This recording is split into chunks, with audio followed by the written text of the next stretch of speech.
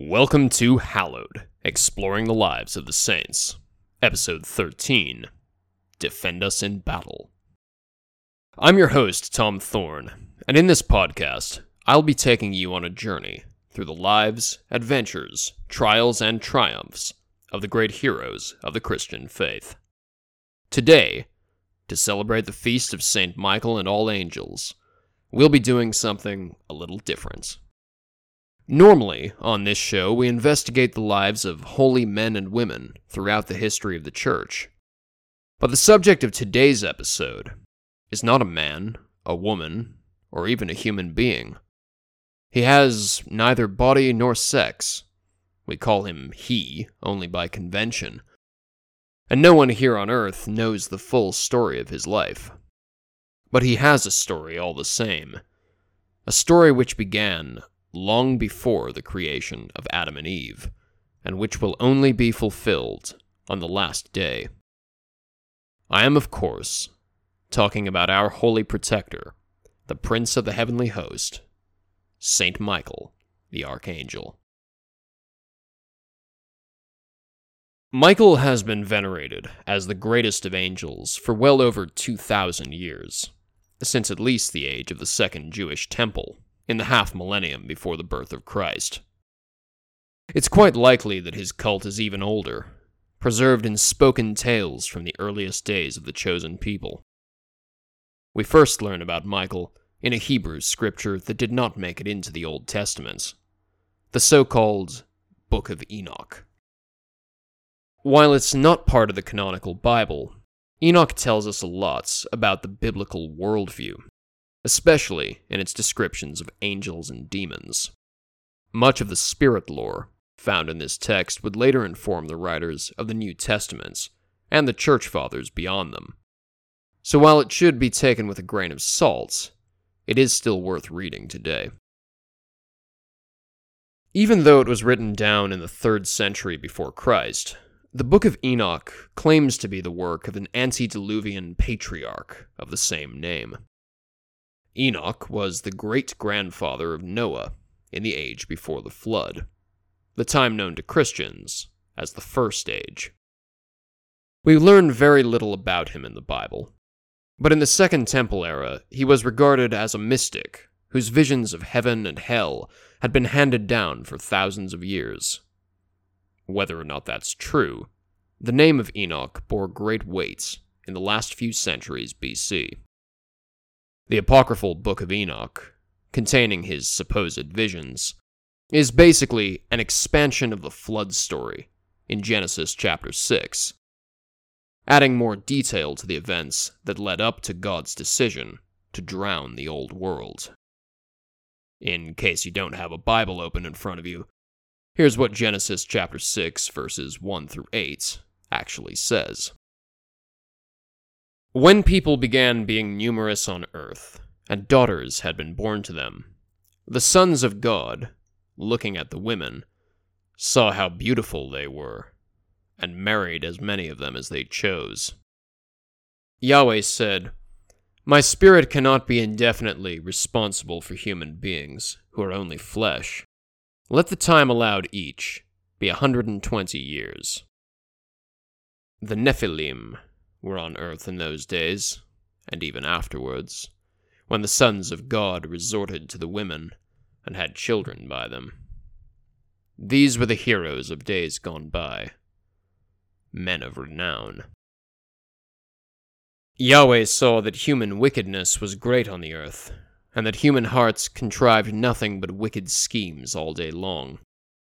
Yahweh regretted having made human beings on earth, and was grieved at heart.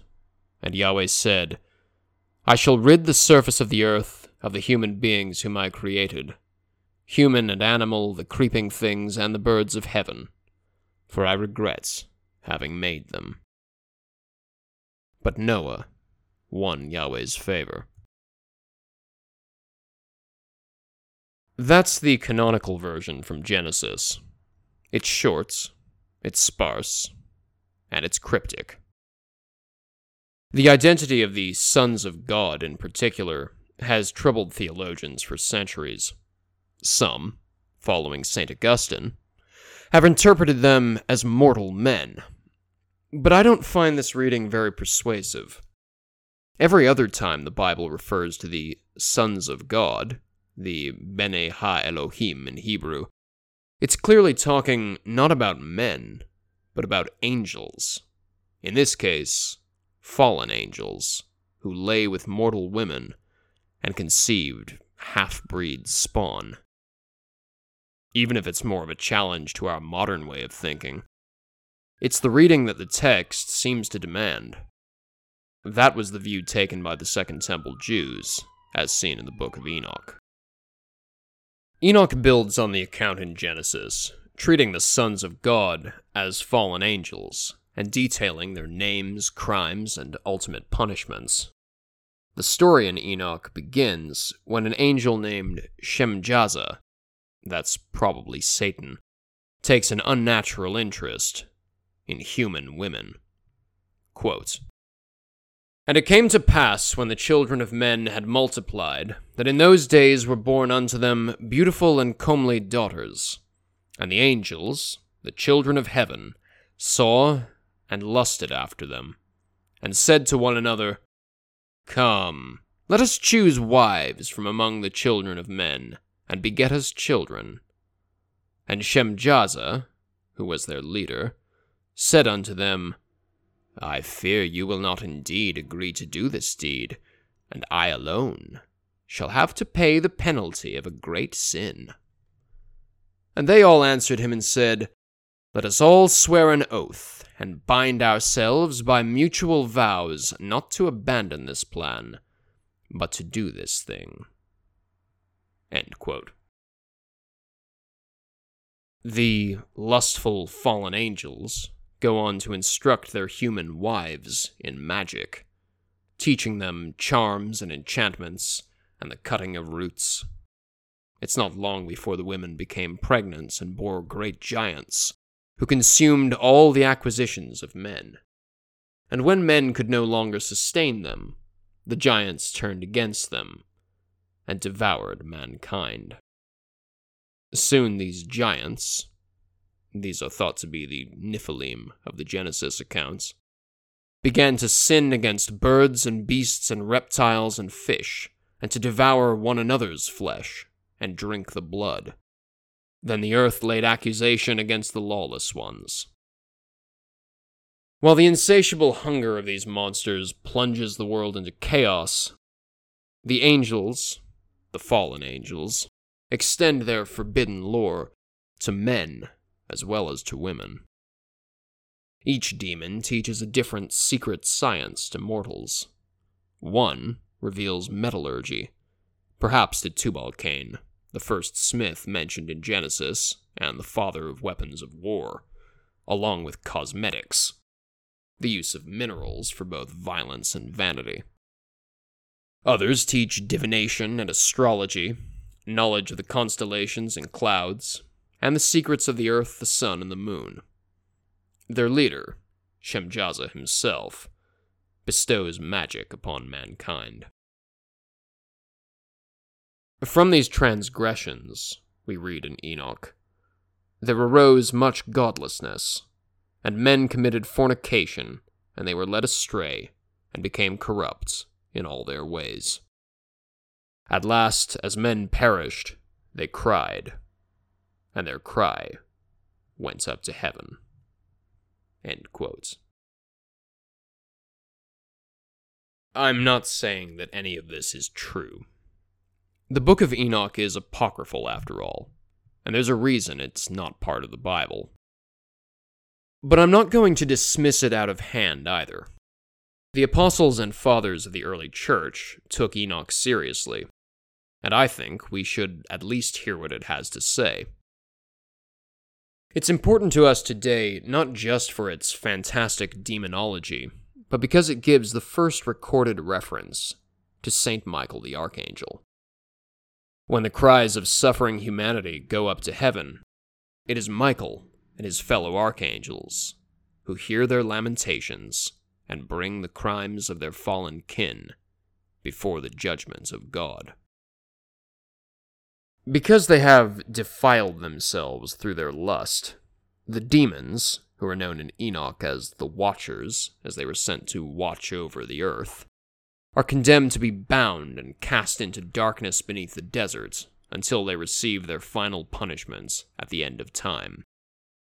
Bind them fast for 70 days, says the Book of Enoch, within the valleys of the earth, till the day of their judgment and of their consummation, till the judgment that is forever and ever is consummated. In those days they shall be led off to the abyss of fire, and to the torment and the prison in which they shall be confined forever. The loyal angels are then ordered to destroy all the spirits of the reprobate and the children of the Watchers, because they have wronged mankind, and to eradicate all wrong from the face of the earth, and let every evil work come to an end. With a single mention of Enoch's great-grandson Noah, reveal to him that the end is coming, that the whole earth will be destroyed, and a deluge is about to come upon the whole earth and will destroy all that is on it. The seer's vision is tied back into the more familiar story of Genesis. As strange as it may seem to us, it's not actually all that hard to see why this text appealed to so many of the church fathers. Predating the birth of Christ by several centuries, the Book of Enoch looked ahead to some of the main features of the Christian apocalypse: the Last Judgment, the chaining of Satan, and the eternal damnation of the demons. In the hands of early Christian writers, such as Lactantius, Enoch also offered a way of assimilating the Hebrew scriptures with the world of classical mythology, which most educated Christians really accepted as true. The giants, spawned from the liaisons of fallen angels with mortal women, could be seen as the monsters of Greek and Roman legend, like the Cyclops and so on. Even St. Augustine, who, as we've seen, was not a huge fan of this book, felt this same need to reconcile the Jewish cosmology with the pagan. But most importantly for us, the Book of Enoch affirmed the place of Saint Michael in the minds of Jews and early Christians alike, as the champion of the human race, and especially of the chosen people, against the demonic forces of darkness. So what does the Bible actually say about Saint Michael? Surprisingly little. The archangel is mentioned only a handful of times in the canonical scriptures, once in the Old Testament and thrice in the New. In the prophecies of the end of the world, found in the book of Daniel, chapter 12, verse 1, we learn that at that time Michael will arise, the great prince, the defender of your people. That will be a time of great distress, unparalleled since nations first came into existence.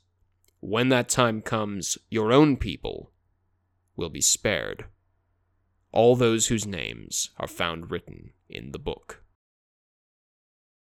Centuries later, in the Epistle of St. Jude, verse 9, we get a snippet of a story about St. Michael arguing with the devil over the body of Moses. We don't really know what Jude is referring to, as the story is not mentioned elsewhere in the Bible.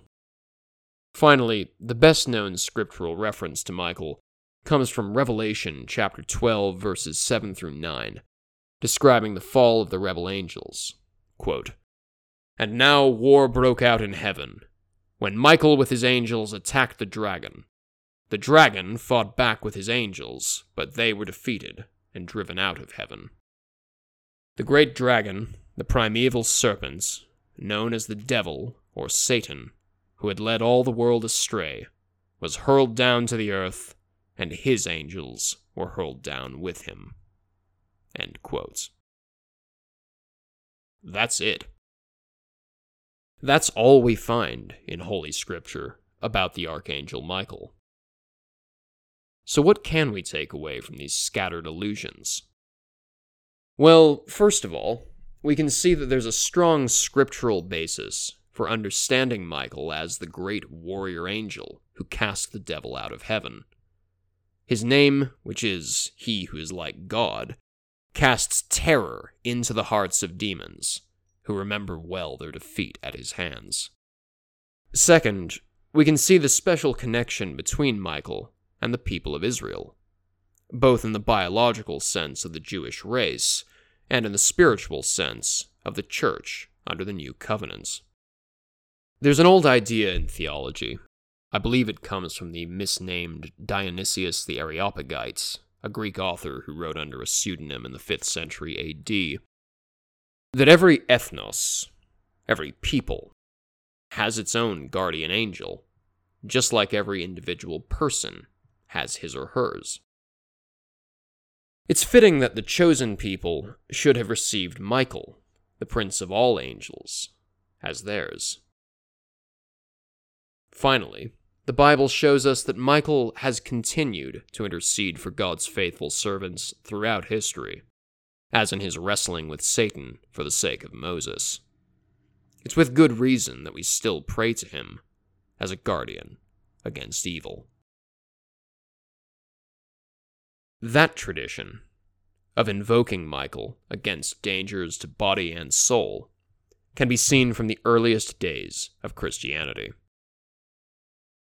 By the fall of Rome, Michael had come to be seen as the foremost protector of Christians in their struggles, on roughly the same level as our Blessed Mother, whose cult would flower more fully in the High Middle Ages. Indeed, throughout the Dark Ages, between the 5th and 9th centuries, Michael became, arguably, the most universal saint in the Christian world. In an age of chaos, uncertainty, and rampant violence, when the ravages of Islamic and Viking raids threw the future of the Church into doubt, it makes perfect sense that Christians turn to the Archangel Militant for protection. It's not a coincidence that so many remote and dramatic monasteries of this era are named in his honor, from Mont Saint-Michel in the English Channel, which was said to have been captured from a giant, to Skellig Michael off the Atlantic shores of Ireland, where brave monks carved out a precarious life for themselves, away from the anarchy of warring tribes. But Michael was not only worshipped on the embattled fringe of Christendom. Do you remember St. Gregory the Great, the pope who drove the conversion of Anglo-Saxon England in our last episode? Well, Gregory was also a great promoter of the cult of St. Michael. It's said that when the city of Rome fell victim to a plague during Gregory's reign, the Pope led a procession through the streets to pray for God's mercy. When he arrived at the tomb of the Emperor Hadrian, a mighty mausoleum which doubled as a fortress, Gregory saw a vision of the Archangel Michael standing atop the walls, sheathing his sword as a gesture of peace to mark the end of the plague. At last the city was spared, and the site of Gregory's vision received the name by which it's better known today, Castel Sant'Angelo, the Holy Angel's Castle. Many colorful legends about St. Michael developed in the High Middle Ages, as Christian civilization emerged from its time of peril and regained its confidence. The most famous come from Italy, where his cult has long been centered at Monte Gorgano in the south. I'd like to share a handful of these stories with you, all drawn from William Caxton's translation of the Golden Legend, the definitive collection of medieval saints' lives, which you may recall from our very first episode on St. George. As usual, I've made a few changes to the language for clarity's sake, but I think you'll still get a sense of the original. Enjoy. The Apparition of Garganos and the Bull. The apparitions of this angel are manifold. The first was when he appeared in the Mount of Gargano. This mountain is in Naples, which is named Gargano, and is by the city of Siponto. And in the year of our Lord 390, there was in the same city of Siponto a man who is named Garganos, which, after some books, had taken the name of that mountain, or else the mountain took the name of the man. And he was right rich, and had a great multitude of sheep and beasts. And as they pastured about the sides of the mountains, it happened that a bull left the other beasts, and went upon high to the mountain, and returned not home again with the other beasts. Then this rich man, the owner, took a great multitude of servants, and sought this bull all about, and at the last he was found on high on the mountain, by the entry of a cave. Then the master was wroth, because he had strayed alone from other beasts, and made one of his servants to shoot an arrow at him. And anon the arrow returned with the wind, and smote the man that had shot it. Thereafter the men of the city were troubled with this thing, and went to the bishop, and inquired of him what was to be done in this matter that was so wonderful. Then he commanded them to fast 3 days, and to pray unto God. And when this was done, St. Michael appeared to the bishop, saying, Know ye that this man is so hurt by my will? I am St. Michael the Archangel, who will that this place be worshipped in earth, and will have it surely kept. And therefore I have proved that I am keeper of this place, by the demonstrance and showing of this thing. And then anon the bishop and they of the city went with procession unto that place, and dared not enter into it, but made their prayers outside. That's the origin story of the cult of St. Michael at Monte Gargano, one of his main ritual sites in Italy. Caxton's translation of the Golden Legend goes on to tell us more about the victories of St. Michael, both in history, in legend, and in the future. Here they are for you. The victory of the Christians at Siponto. The first victory is that St. Michael gave to them of Siponto in this manner. After a certain time that the place was found, the men of Naples were yet pagans, and ordained to host for to fight against the men of Siponto and of Benevento.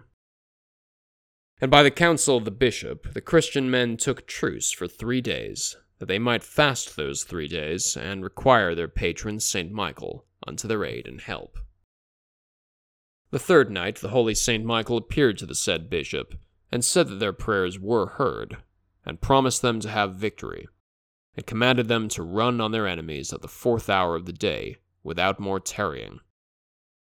And when they ran against them, the mountain of Gargano began strongly to tremble, and a great tempest arose, so that lightning flew about, and a dark cloud covered the mountain, so that 600 of their adversaries died of the fiery arrows which came from the air. And all the residue of them that were not slain left their idolatry, and submitted them anon to the Christian faith. The second victory of St. Michael was when he cast the dragon Lucifer out of heaven with all his followers. The third is the daily victory that the angels have over the devils when they fight for us against them and deliver us from their temptations. And the fourth victory is that the Archangel Michael shall triumph over the Antichrist at the end of time, when he shall slay him. This word of the treble battle in heaven is expounded of the battle that he had with Lucifer, when he expulsed him out of heaven, and of the battle that he had with the devils that torments us. In other words, the culmination of Michael's story, the arc of his character over the thousands of years that he has served God, will be at the last day, when he finally smites the devil once and for all.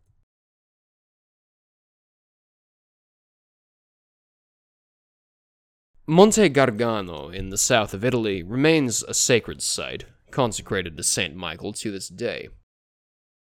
As you can see, the tales that connect it with the Archangel are a charming blend of history, theology, and fairy tale, and they show us how deeply Saint Michael's story has been woven into the fabric of folklore throughout the Christian world. Like the legend of George and the Dragon, these tales draw their symbols from the deep well of mythology. The bull, for example, has always stood for vitality and power, which Saint Michael bestowed upon the church at his chosen mountain. There are many more stories about Michael from all over the world, and like so many medieval tales, they're great fun to read. But perhaps the best-known feature of Saint Michael's cult today is also one of its most recent additions: the Saint Michael Prayer, given to us by Pope Leo XIII in 1884. There are a great many stories about the composition of this famous prayer. That the Pope received a vision of demons invading the city of Rome. That he was granted a private revelation from God, in which the devil was granted 100 years to try to destroy the church. These stories are based on hearsay, rather than the Holy Father's own words, and they often contradict one another. No one can agree, for example, on when the Pope allegedly had these visions. But I think it's a mistake to obsess over these origin stories and the hints of prophecy connected with them, whether or not they're true. What we do know about Pope Leo is already enough. He had a strong devotion to Saint Michael, as well as to Our Lady through the Rosary, and encouraged the faithful to invoke the Archangel's protection in their daily lives, just as he instructed priests to call upon him in the course of exorcism. I'd like to close today's episode with this beautiful prayer, as it's one of my personal favorites. In the name of the Father, and of the Son, and of the Holy Spirit. Amen. Saint Michael the Archangel, defend us in battle. Be our safeguard against the wickedness and snares of the devil. May God rebuke him, we humbly pray. And do thou, O Prince of the heavenly host, by the power of God, cast down into hell Satan and all the wicked spirits who wander through the world, seeking the ruin of souls. Amen. Saint Michael the Archangel, pray for us. The Archangel Michael is commemorated on the 29th of September, the feast of Michaelmas, in the Catholic Church, and on the 8th of November in Eastern Orthodoxy. There are innumerable traditions surrounding Michaelmas, from blue masses for police officers to last harvests of summer blackberries, based on a charming folk tale that the devil fell onto a bramble bush and cursed it when Saint Michael cast him from heaven. Michael is the patron saint of many causes, including soldiers and law enforcement, and is the special protector of the Jewish people, the Vatican, and the Catholic Church herself. May Saint Michael the Archangel, Prince of the heavenly host, come to our aid, now and always, for the greater glory of our Lord, Jesus Christ. Happy Michaelmas. Thanks for listening, and God bless.